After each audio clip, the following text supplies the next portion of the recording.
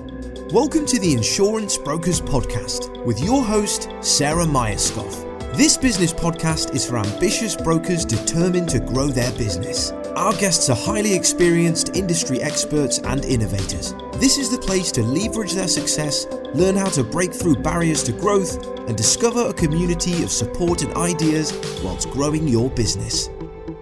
In this episode of the Insurance Brokers Podcast, we're talking mindset, motivation and money with Sam Lindley of Cloud9.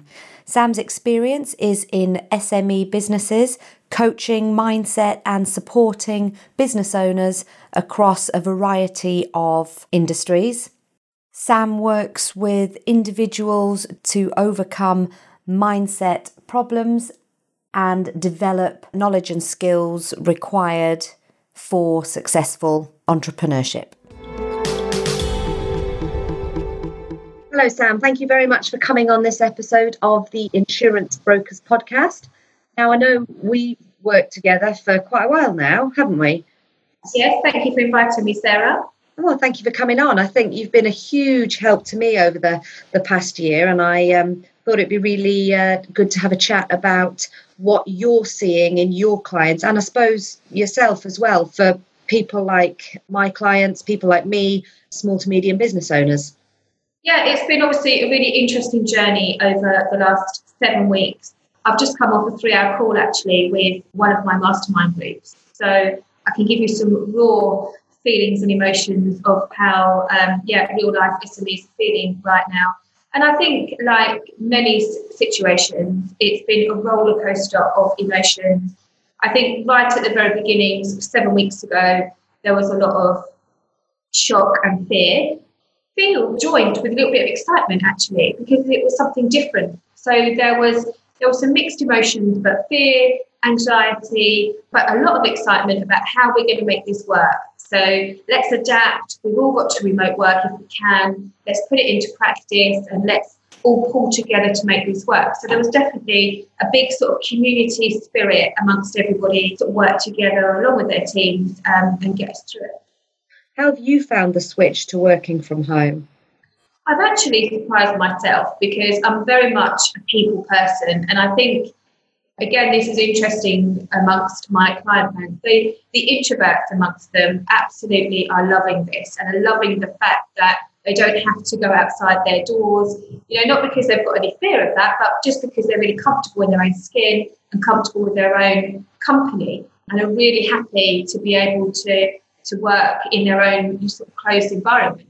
The extroverts amongst us, myself in that camp, that's very much a people, tactile, kinesthetic person. I'm very much missing the energy that I get from working with people on a face-to-face basis. So I think it depends what camp you sit in as to how it's affecting you. Some are loving it. Some now are just telling me, do you know what, I need contact. I need to be with others, and they're desperate for that. Yeah, absolutely. I found it midway between the two because just the sheer ability to manage homeschooling, business, development, clients. I've had days where I've thought, wow, I'm nailing life, and days where I've thought, oh my God, I need to find a hole and stay in it. As you know from our last session. The thing is, like I said to you the other day, Sarah, you're not alone there, and many clients are struggling. And I think, again, it depends on sort of your own situation. Like I said to you, the first week of lockdown, when my husband was still working, I really struggled with that, because what I do is deliver one-to-one coaching, and I'm doing that 8 hours solid on Zoom, and to try and homeschool an 8-year-old and a 15-year-old and entertain, especially the little one. We tried to do too much, and I think that's all part of the initial excitement and adaptability and flexibility that was in the early days. And I think what's happened now is the reality has kicked in. We've realised we can't be great at all of those things. We can't be a great business owner. We can't serve our clients the way that we love to, and we can't be a great parent. We can't do all of those things tremendously well, and that's hard to accept when we are perfectionists. So what's your advice? Because most of my clients, as you know, are insurance brokers. Yeah. And that's a very tactile, social, relationship building business. Obviously, there's a lot going on in that market at the moment through various claims, problems, renewing clients. And I've heard a couple of clients say actually that their renewal retention has increased because businesses are not now in this stage trying to find a better insurance deal. So there's positives that come out of that. But where do we sit on new business? Because you must have seen it play out like I have. Initially, there was a massive swarm of people pushing hard across social media for various new business sales, offering the world. And there's a lot of people that were refuting that and saying this is not the time, stop. Where do you think we sit with new business and what we should be doing now for that? I think that's a really good question. I think, again, it all falls into this cycle. I very much agree that on weeks maybe 1, 2 and 3, we weren't ready to be sold to. We were still adapting, we were still flexing, we were still finding our own groove in business and settling in with remote working. And the people that panicked on early days, on day one, and just threw all sorts of online products at us, I don't believe we've been very successful at all because, as I say, we just weren't ready to buy at that stage. I now believe week 8 that we are, because we've come through the cycle now. We're far more used to and adapted now to this new working, and we're ready. We're ready to do business as usual. We're ready to crack on because we've realised we have to. Business doesn't stop. And if we do stop, if we stop innovating and stop growing and developing, then we're not going to survive this pandemic and get through lockdown and come back into some sort of normality. So I think now we're ready to buy, and I hope that what people have done throughout the last 7 weeks is serve their audience, and done that by supporting, by guiding, by educating, and hopefully then you've built some credibility, trust and loyalty, and those people will now be ready to buy your products. So, for example, if I'm ready to start buying as a business, so if I'm ready to start looking for training events that might support me or my staff, or I'm ready to start buying marketing from people or whatever, I'm probably not thinking about insurance. I'm probably going through oh my God, have I got business interruption? How do I get the money from furloughing? Insurance probably isn't where I'm starting to buy yet. What do you think about that?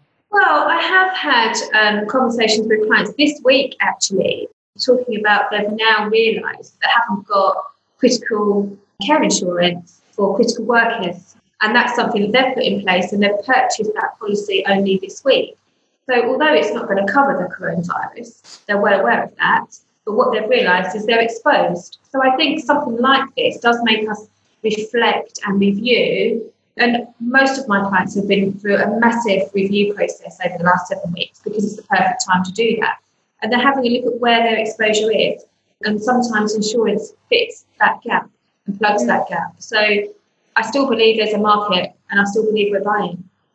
Yeah, absolutely, actually. I've spoken to quite a few of clients and potential clients that are amazed at the working on the business rather than in the business, that the space they've had to do. And actually, like you say, now we're coming into whatever it is, week 6 of lockdown, and business as normal is starting to adapt. I've spoken to quite a few people who are busier than ever, because instead of managing to do one meeting, they're managing 15 because back-to-back Zoom calls and things like that. And I had a really interesting conversation with Clive Nathan in a previous podcast, and he was saying that he's just very, very mindful of not being sucked into emails because it's so easy to let emails dictate your work. And he's trying to keep some semblance of structure in terms of internal meetings or review groups and patterns that allow you to take the bigger picture. So I think there's quite a lot of sense coming out of this. One thing that I myself, and I know others, have struggled with is motivation. So once you've got the mindset right, how do you manage the motivation? Yes, you're right. And I think, again, I keep referring back to this cycle. And I think at first, the adrenaline, excitement and fear fed that motivation. Coming off the mastermind call that I had this morning, I think all of them have hit the brick wall at the same time. And I don't think that's any coincidence. I think that, again, the cycle that I refer to is our emotion. And I think that the adrenaline's worn out, the excitement has worn out. This has now become the norm. It takes 21 days to form a habit, and we've been doing this for longer than 21 days. It's now become our norm, our new habit. And now people are realising that maybe this is not the habit that they want long term. So although I think that there's been many positives, and one of those positives, you're absolutely right, are people are having the time to work on their business rather than just dealing with the demand of in it all of the time. And that's been a huge positive. And I've seen many strategies come out of the last 6 weeks to move people forward and to grow their business. But mindset and motivation is certainly something that is becoming the key thing that are holding people back right now. So what can you do to improve your mindset and your motivation? Well, I think everyone's different and we all get triggered by different things. And I think we all know there are different triggers. So for many people, exercise plays a big part in that. And when we're feeling flat, I know for me personally, I love running. So if I'm feeling like I need actually a little bit of perspective on things, then I'll just grab my trainers, grab my dog, go for a run, and everything seems better when you get back.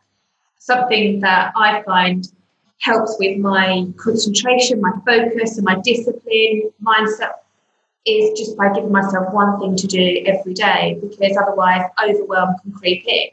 And we can't, we don't have all the answers, so we can't solve all of our problems. We don't know what we don't know. And there's no way of finding out those answers. There are things outside of our control, which again is really hard for control freaks such as myself to deal with. So just taking one thing each day and being able to tick that off as a success. But that one thing for me has to be something that's really going to move my business forward. So what is the one thing that is holding you back that you know you could do to make a difference to your business? And if you tackle that one thing every day, then it's going to make you feel positive. And positivity breeds productivity, which breeds a positive mindset.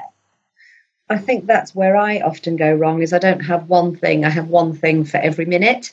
Yeah. And that throws me quite a lot. I feel like there are different types of people and different types of industries have different types of mindsets. And whether or not you're in an entrepreneurial mindset or a more corporate mindset probably plays into this quite a lot. What do you think? I think the roles within the industry are quite key to this. Again, I know that for salespeople that are highly driven, normally quite self-motivated, quite self-disciplined people, they normally are extroverts, again, that feed off energy from other people. So they're really struggling with this. And I'm assuming that many of your insurance clients are made up of that sort of character, the salesperson. So again, it's about knowing what your own personal triggers are, putting those into place.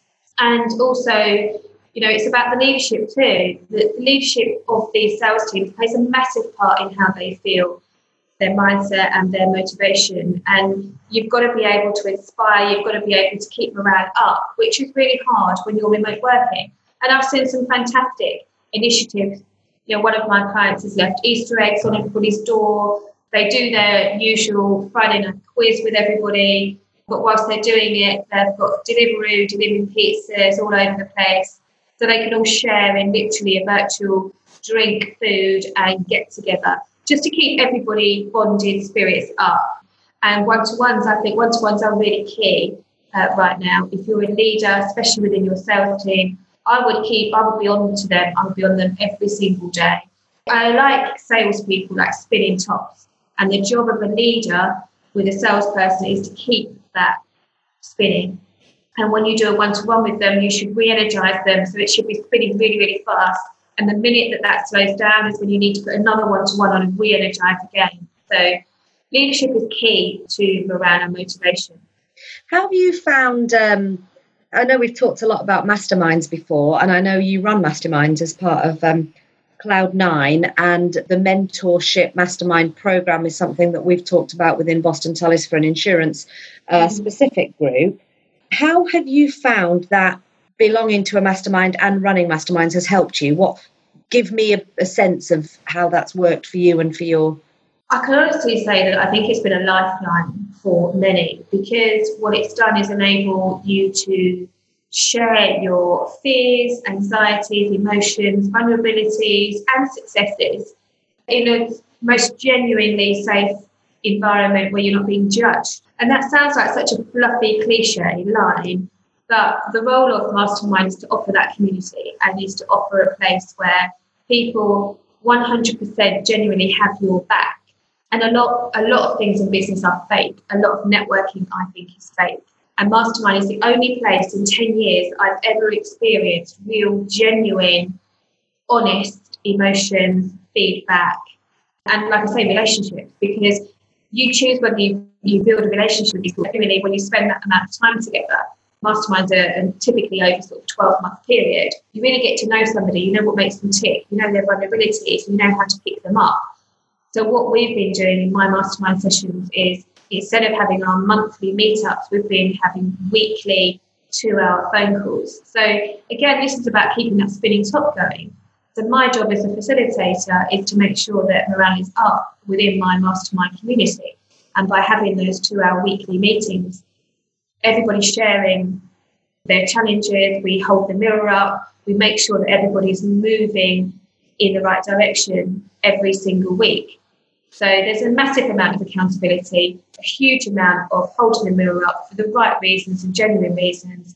And the support amongst those groups has just been incredible. So I think for me, what this has highlighted is your support network is key to your own motivation, your own self-discipline. And it's certainly been a lifeline for me over the last 6-7 weeks. The Mastermind is, like we've discussed before, is something that I'm really keen to learn more about. And the type of program that we've talked about within Boston Tullis of putting together for our clients probably mirrors some of that, but wish we'd done it prior to this, because like you say, that keeping the spinning top is sometimes quite difficult, particularly for those of us that have got now a dual role as teacher, which there's a reason I didn't go into teaching. It's because I'm not very good at it. Me too. And I think also like I said a moment ago, we don't know what we don't know. And the beauty of Mastermind is that you've got other business owners who may know something you don't know, and to share those learnings with you. I mean, the amount of technology that I have learned in 12 months from my Mastermind peers has just been absolutely incredible. And I can honestly say that my business is probably 70% more efficient because of the new platforms that I've been learning. And just that alone has been worth the Mastermind fee for me, because, like I say, I've learned so much. Where do you see this going? So I'll explain the question. One of the things that I think will happen to many, many businesses is that they will pivot and change their offering slightly or hugely. There'll be both. And I think technology will play a massive part in that, in the way people work, how efficient they are, what they're doing and how they're doing it. Nobody knows what's going to happen with COVID-19. Nobody knows what's going to happen with the economy afterwards, although the economists are having a field day and trying to guess. What do you think is going to happen for the SME world? I think there will be a period of change. There has to be. We don't go through something like this without, that reflection and review and implementing some change. And only this morning, actually, we were thrashing out on the Mastermind call with an HR consultant who we were remodelling her business based around the fact that she cannot no longer sit in a client's workspace and offer that one-to-one HR support. But actually, we saw that as a positive, because changing that model is going to make her and her business more efficient and more profitable. So I think for those changes, it's going to be very positive. I think everybody is going to be looking at ways that this has improved the efficiency of their business, and also in the way that we're looking after our planet. So I know that that's having a huge impact on people looking at, instead of driving for 3 hours up and down the motorway to go to a meeting, well, it can be done like this very successfully. I've got a client who's a health and safety assessor, and all of his new assessments have been done via Zoom or another platform. And he's going to continue to do it that way, because, again, he can maybe do 10 assessments a day rather than just one. So there's many efficiencies which are going to come out of this, and many positives. However, I said before, we're creatures of habit, and it takes 21 days to form habit. And I do believe that some of us, the way that we do business is so ingrained, and the normality of that is so ingrained in us that it won't take long before we're back on that hamster wheel. And I think that will become a big shame for many of us. I know personally what this has taught me is that I don't need to be in the office till 10 p.m. a couple of nights a week. That's just become a habit. Because that's just what I've been doing on a Tuesday and Thursday. I've just continued to do that. This pause for me has made me realise that actually I don't need to do that. I just need to be a bit smart with my time and more efficient with the technology that I use. I've read a couple of these things, which initially I jumped right on the bandwagon and then afterwards thought, actually, no, I fundamentally disagree with this. I've seen a couple of things going around social media saying things like, if you don't come out of this period with a new skill or blah, blah, blah, foreign language, whatever it might be, then you never lacked time, you lacked discipline. So I've seen a couple of that type of mantra going around. And initially I thought, right, this is my chance to do blah, blah, blah, blah, blah. And as obviously that initial buzz wore off and you find you're actually now living it and it's not quite as exciting as you thought it might be and it's actually quite difficult, I thought to myself, no, this is actually fundamentally wrong. Every single person is dealing with this in their own personal way, and it brings their own personal fears or anxieties or problems, so that your brain may not be working at its usual 100% capacity. And if you find you're at 60%, the pressure of then having to learn some new skill or pivot a business or start a new business or whatever it might be, increase your organic growth by 10% is absolute nonsense. And I do think that this period is giving everybody that personal touch in business that I think has been not always there. And particularly in the big corporates, it's almost frowned upon that you have a personal life and a family. And actually you wake up one day and you think, I really just need to go back to bed because today is not working for me. Everybody has those days. And I really feel that this period's bringing us closer to accepting that in a lot of environments that perhaps haven't before. Yeah, I think sometimes, we are guilty of being on that hamster wheel, and it's, we just keep going and we just pedal a bit faster because actually what we're going to face when we come off and have a look is sometimes something we don't want to face. But I think in terms of setting ourselves goals, reinventing wheels and, rewriting your business model in these weeks and in this lockdown is not necessary. I think for me, the biggest advice I've been giving to my clients is use this time to really identify where your gaps are. So for myself, for my business, I realised that lead generation was the biggest hole in my business. And I've known this for a while, but the demands of the business have prevented me from tackling it in a really robust way. So I've been plugging the gaps, if you like. I've been putting the plaster over it. So what I did, and I committed to right from day one of lockdown, was this is what I'm going to tackle. This extra time has given me the luxury to tackle it in the robust way that I'd really like to. So I'm really pleased that just by putting one goal in a day, I have got some really good lead generation strategies that I'm now implementing into the business and will be live by, probably the end of May. So I'm really chuffed and proud that I took upon myself to identify the gap, and I've worked towards it every single day.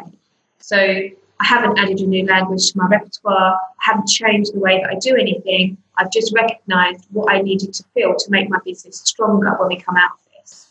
And what sort of things have you been looking at doing? Well, actually, Sarah, I worked with yourself on implementing a 10-point business survey.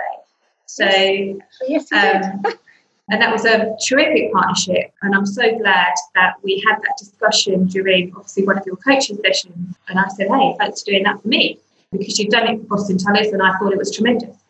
So that gives people the opportunity to answer 30 questions on 10, what I call fundamental key areas of business success or achieving business success. And if you're happy, Sam, I'll put the link to that in the show notes. So anybody that wants to do your 10-point business plan and find out where they're at, if you're happy, I'll do that. That would be amazing. Thank you. Yeah, that would be really lovely. And what that did is highlight, or what it does is highlight the gaps in your business. So what I just said, that's what helped me tackle my biggest frog, if you like, over this lockdown period. So that's what I'm trying to help and encourage others to do. But obviously for me, it's also a way of capturing data for me to market to if people want that and sign up to it. So that was one of the strategies. I'm also working with another business on writing a 5-day challenge of how to break through your glass ceiling. Typically, when a business works with me, they've normally plateaued or hit a glass ceiling. And I believe that that's my niche in pushing businesses through that. So I've just written, or actually still writing, 5 days of how to push through your glass ceiling, working with me on a 5-day project. So that's something else that I'm hoping to launch in the next 2 weeks. Oh, fabulous. Well, when you do, let me know and I'll add that link as well. Oh, that would be lovely. Thank you. I do genuinely believe, actually, as a concept, business coaching is something that hasn't happened here as quickly as it has, for example, in the States. Mm-hmm. But more and more people I speak to are using business coaches. I think the problem is there are a lot of people out there that profess to be business coaches that actually aren't. But I can honestly say, in the however long we've been working together, I've learned a lot from you, and I've really you've given me quite a lot of support, but also the courage to go forward and do certain things, think certain things. So I can honestly say it's been really supportive. So thank you. That's lovely. My goal is to provide confidence and clarity by coaching. So that's lovely to hear that that's hit the spot there.